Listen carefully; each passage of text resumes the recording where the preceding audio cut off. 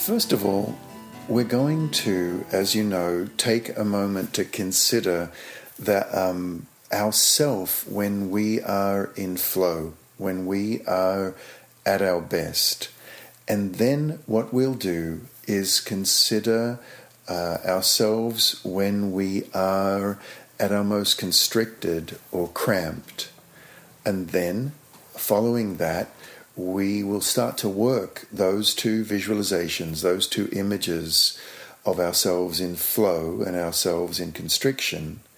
And we'll work those two images, and we, as you know, will be bringing that image of the competent, flowing, capable person. We'll be bringing that outwards and letting that grow around us, celebrating that. And then we'll take the image of ourselves in cramp, of ourselves when things aren't going well, and we'll open our heart's arms to that and bring that inwards. And so we'll be moving this, we'll have this inner and outer movement. So that's a quick overview, but now let's just turn to the exercise itself.